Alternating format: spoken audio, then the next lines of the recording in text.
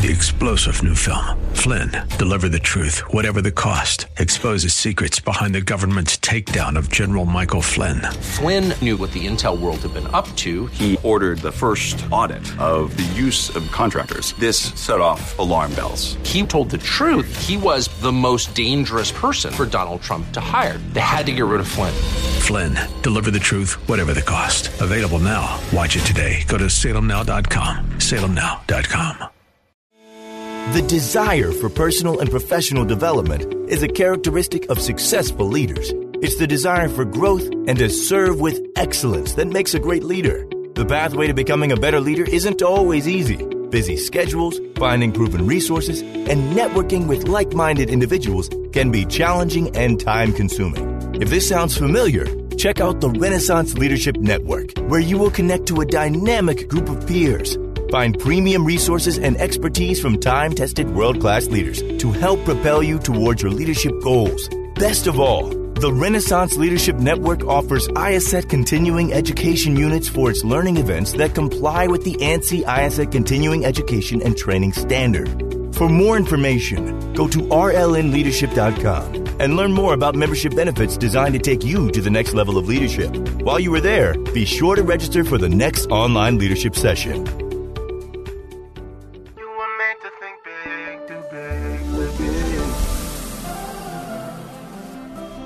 Tomorrow can be bigger.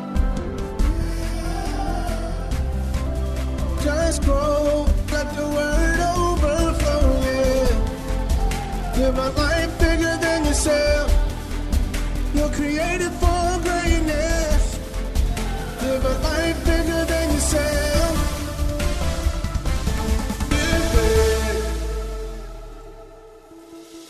Welcome to Live Big with Bishop Derek Grier, Senior Pastor of Grace Church in Dumfries, Virginia. Visit gracechurchva.org for this message and to find out more about how you can grow in Christ. We serve a big God, and we believe that His Word calls for us to live big. So our prayer is that this broadcast empowers you to live a life so big that it blesses everyone and everything around you. Let's get into the teaching. Do not be anxious, instead rest.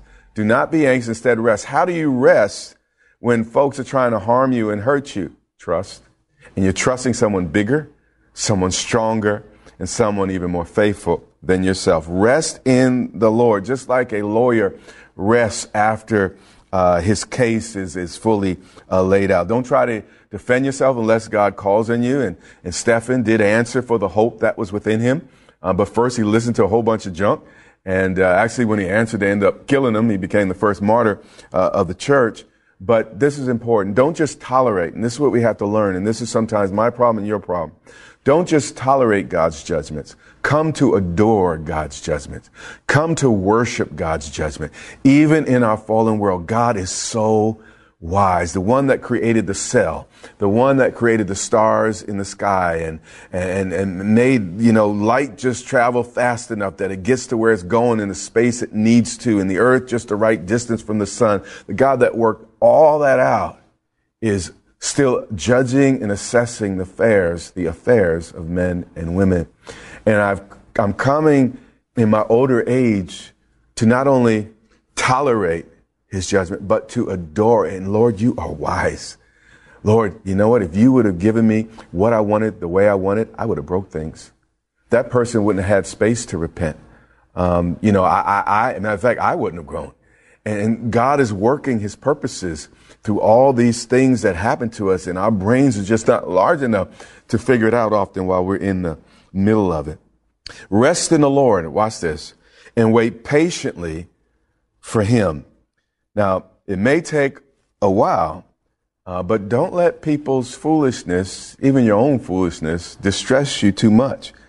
Keep letting God put the benzoyl peroxide on the pimple, but don't squeeze, and just trust God and let the medicine go to work. God knows how to deal with it, but it's so hard, particularly those of you that had acne as kids, not to put your hands on it and just let the medicine run its course. Then he says again, watch this, do not fret. Again, don't worry. Don't stay upset.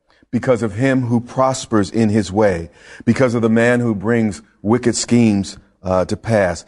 Again, ultimately, all this is designed to bring a wedge between you and your God. Don't give them the satisfaction. Don't allow the devil to smile and say, you know what, my purposes have been accomplished. He's walked away from God. He's walked away from the church. He's walked away from his faith or her faith, etc. Cease from anger. Let God handle it. It takes faith to give it over to someone else. He said, don't even respond emotionally, which is what I want you to do with your emotions is delight in me. Just rejoice in God and don't let that bitter root start to grow and linger in your heart. Cease from anger and watch this and forsake wrath. Don't take matters in your own hands. Then watch this. He's going to say it for the third time. Do not fret. Now, how many times can he say this in one psalm by the Holy Spirit and it not mean anything? It means everything.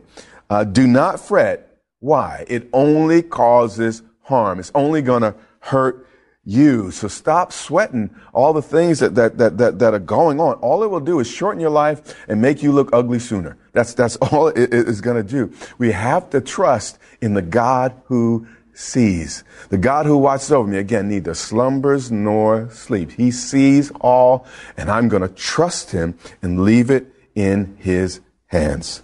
For evildoers, now not verse 9, he's saying the same thing that he said earlier. For evildoers shall. Now, it may not happen within the next 6 hours. It may not happen in the next 6 days or even the next 6 months. But here's the promise from the Holy Spirit of God that created everything that is.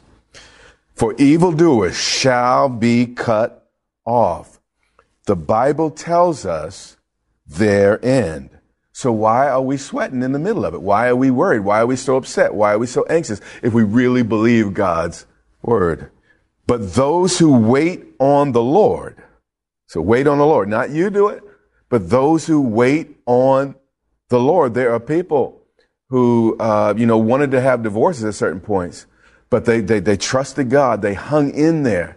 And, 5-10 years later, they are so happy that they did not pull that trigger. They did not make that decision to destroy that relationship, which is now one of the sweetest relationships in their life next to God. But those who wait on the Lord, they shall what? Inherit the earth. God will handle it according to Scripture, but in his time. Trusting God, this is really important. Trusting God includes trusting his timing. One more time. Trusting God includes trusting his timing. I used to say, well, I trust God. Well, God's like, well, but you don't trust the time I choose to give it to you. I know it's best. And you keep second guessing me and finding fault with my timing. If you're going to trust me, you need to trust me. So you need to trust me and my timing in order for it to truly be trust in God. For yet a little while, and the wicked shall be no more. So yeah, they're going to have their moment, but eventually there'll be no more. Indeed, you will look carefully for his place, but shall be no more. It's going to be over soon enough. And I'll be frank with you. I've lived this thing long enough. People that seem to have gotten away with murder, 30 years ago, many of them aren't even on the planet anymore. Others of them, they when they were pulling all their shenanigans and all the rest, they were the talk of the town. Now no one remembers their name. You can't even find out, where they live. The reality is, they had their moment, but that's all they had. And I've been blessed to live long enough to watch that, whether it's a corrupt business person, it could be a pastor, it could any position. For the moment they may seem to get away with things, but it's just amazing how life ultimately and will eventually catch up with people. You will reap what you sow unless you turn to God and repent and allow God to clean up your situation and protect you sometimes from the consequences of the things you set in motion. For yet a little while, the wicked shall be no more. Indeed, you will look carefully for his place, but it shall be no more. Evil people may have their day, but just remember, the sun will set. The sun will go down, and eventually things will shift. So yeah, they'll have their noonday, but again, evening is coming. But verse 11 is the verse that really helped me some years ago. But the meek shall inherit the earth. Now, when you read the Beatitudes, you thought that was original with Jesus. Yeah, it was, because actually Jesus is the Word of God, and he said that a long time before he said it again in the Beatitude. But when I read it in this context, it hit me like a brick, because this was very much my problem. Meekness. You know, a meek person is not a weak person. It's simply a person who has his or her strength under control. And I had to learn to get my strength under control. So if I was going to go where angels fear to tread, I needed to learn meekness, because a meek person doesn't just have faith, pay attention to what I'm about to say, but a patient faith. See, I believe God existed, but I was impatient about God doing the things that he by his own will could choose when and how to do. So meekness is saying, Lord, I not only accept your decision, Father, I accept your timing. Pay attention to what I'm saying. You do not pull a cake out of the oven before it's done. And if you do, you might end up with a little bit of heartburn, or maybe even a stomachache. And certainly you wouldn't put a roast in the oven and not keep it until it's fully cooked. Particularly, even more, imagine a piece of ham or something like that. And what we want to do is quickly, get out our investment. We want to quickly see God's resolution to the matter. But it takes time for some things to bake in and to cook properly. And, for me, I've shared this before. It's kind of shifted the last couple years. But every line I'd get in, I was at the end of the line, no matter what would happen. Matter of fact, there would be a new line in the grocery store that would open. I'd be the first one in the line, and then she'd wait 10 minutes before she opened the line. And then the person that was in the position I was actually left the store before I did. Or just a zillion things will happen. I'll get in a line, I think, okay, I'm at least in a good position. Then the line closes. I was always the last. And this was true in my spiritual journey. All of my buddies that went into the ministry, they excelled fast, and a lot of them blew up quickly, and all the rest. And I'm just plodding along, being faithful and doing what the Lord's assigned me. But what's important is I had to learn to trust God's timing. It wasn't about me having a ministry. It was about me becoming the man God wanted me to become. And a lot of folks, you want stuff, you want a good marriage, you want this, that, and the other, instead of becoming the person God wants you to become. And God used the ministry, God used the setbacks, used people, sometimes difficult people, to train me, to teach me. In some places, harden me, some places to soften me. And he used all that and worked it together for good, because God knows what he's doing. And when you start putting stuff in the stew, the cook knows what he wants or she wants to come out of that stew in the end. Now, you don't really know. The stew doesn't know until it's fully, all of it's fully baked in. And we have to trust God's wisdom. It says, for the meek shall inherit the what? Earth. Now, patience, in my mind, is one of the most underestimated, but also one of the most powerful spiritual weapons in our arsenal. Armies lose because of bad timing. It's just a fact of war.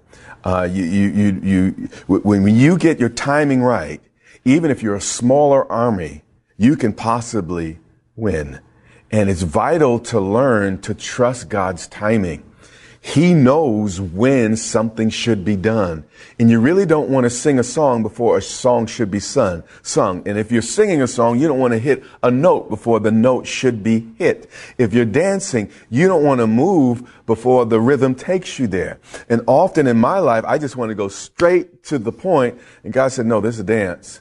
And I need you to flow with me and move with me. And eventually I'll get you to the place I want you to.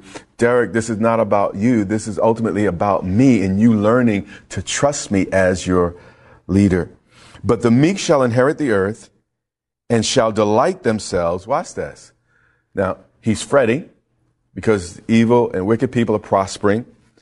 He's saying, listen, if you would just humble yourself and be a little bit meeker before me, you're going to find the joy you want. A lot of people are bitter. They say, I'm bitter because this happened to me. No, you're not humble.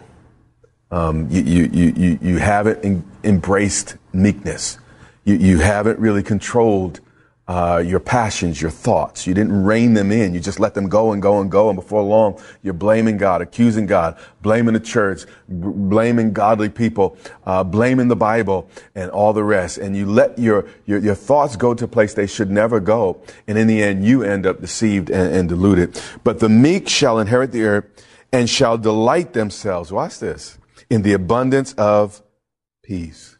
If you keep looking to God, if you keep your cool, you will have that peace that Philippians says passes all understanding. And what we see in this passage and what I have found often in my life, a lack of peace is often a lack of faith. Please don't mishear me. God, by his grace, allows me not to have peace when I'm doing something wrong. That is a gift when I feel uncomfortable because something's wrong. Every now and then I'll be praying for someone. I won't have peace, and I'll pray until I have peace. And God can use it that way. So don't become legalistic about the statement I just made. But often a lack of peace is a result of a lack of faith. If you really trust him, if you really rolled it over on him, if you really gave it to him, you wouldn't worry about it because it's his problem. And often I got to get to the place in my prayer closet like, you know what, Lord, this is your problem. This is not my problem. As much as I think I care, God, you care more. I give it to you and I'm not taking it back. But then what I'll do 2 days later, I'll take it back. And then I'm like, nope, I'm giving it back to you. It's amazing. He keeps taking it back and he will keep taking it as long as I commit it and roll it over on him. Verse 12. We're almost there. The wicked plot against the just and gnashes at him with his teeth. Now, this is important. If no one dislikes you, if no one ever plots on you, you need to question whether or not you've ever done anything for God.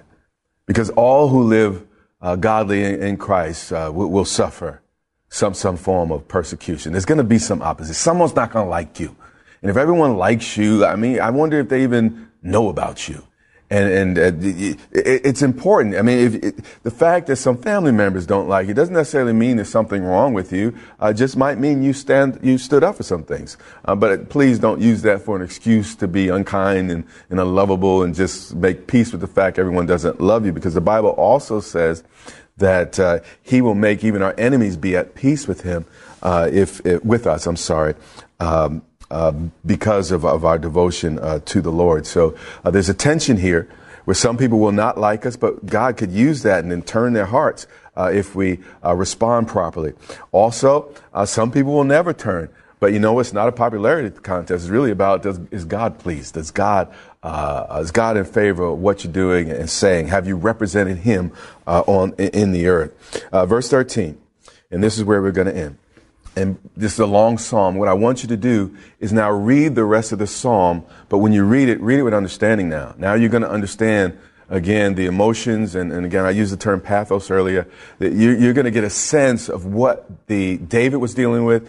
Also, you can go and read what Asaph was, what he said about the situation. But now you're really going to have a clear sense of it. And I think you're going to really, really love this psalm. It's going to help you in times of difficulty. Verse 13.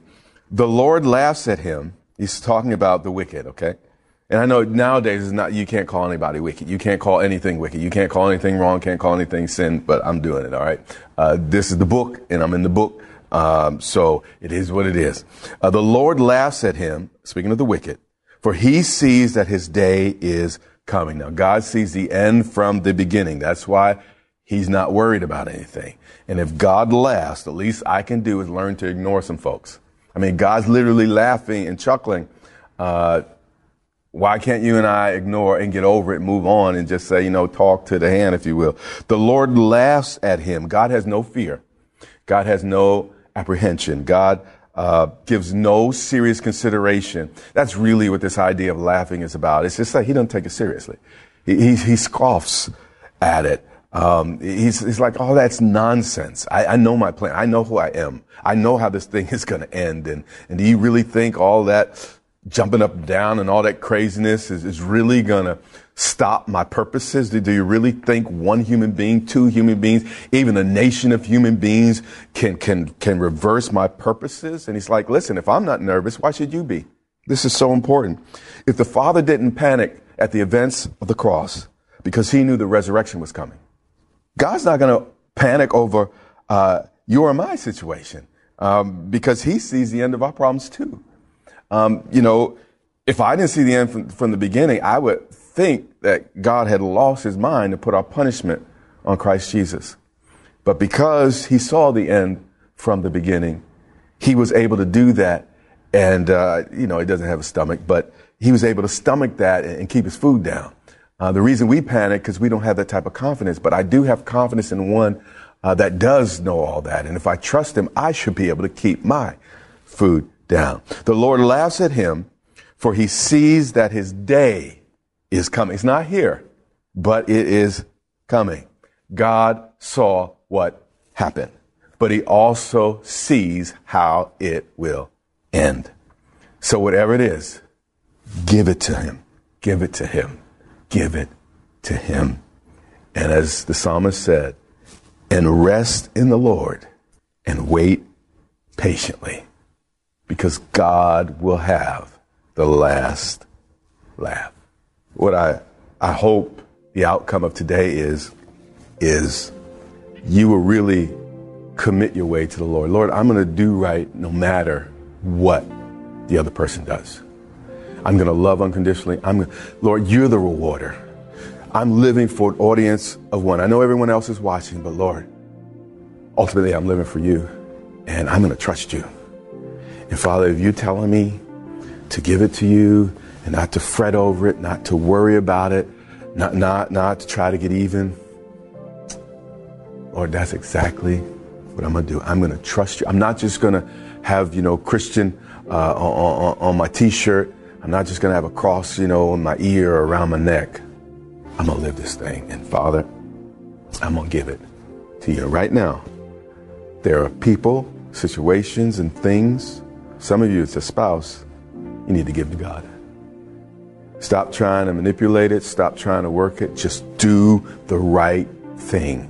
It's amazing when you just do the right thing, you actually pass the test, because the test was not about you getting what you want as much as you just doing the right thing and submitting to God and really trusting him to be God in your life. There's a lot of stress when you remain your own God. It's a lot of stress when you got to fix it and you got to handle it all. That's a lot of pressure. And God's like, listen, roll that over on me. I'll take it. I'm strong enough to handle it, but you're going to have to trust me. And right now, I'm talking about a lot of different things, but there may be someone that you tune into this Bible study today and you have a sin problem. You know it. You know you've fallen short. You know that you're not who you should be yet. You know that if you stepped out into eternity, well, you're not really sure where you would end up, and you don't have absolute confidence that you belong to God. Well, this is your moment. Right now, I want to just make the offer available. God so loved the world that he gave his only begotten Son. Whoever believes in him should not perish but have eternal life.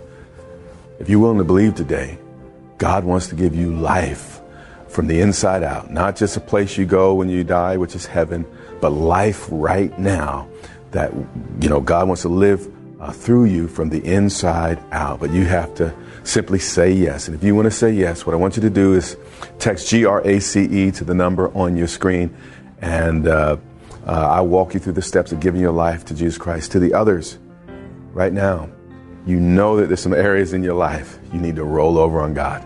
You need to say, I don't care anymore. I'm not sweating it anymore. I'm not fretting over it anymore. I'm not even mad about it anymore. God, I give it to you. It's not my business anymore. Now it's your business, God. I let it go. And when you do that, it's amazing. It's just absolutely amazing what God will do. First, he liberates you, but then he'll liberate your situation. But give him time. and let him do it his way. This has been a special edition of the Live Big broadcast with Bishop Derek Grier, pastor of Grace Church in Dumfries, Virginia. Our prayer is that this teaching from God's Word strengthens and inspires you to live a life bigger than yourself. So remember, you can access this message and much more for free at gracechurchva.org. And we also invite you to join the Grace Church family for service online by connecting on our website or on YouTube at Grace Church VA TV. That's our time for today. Until next time, remember, you have what it takes to live big.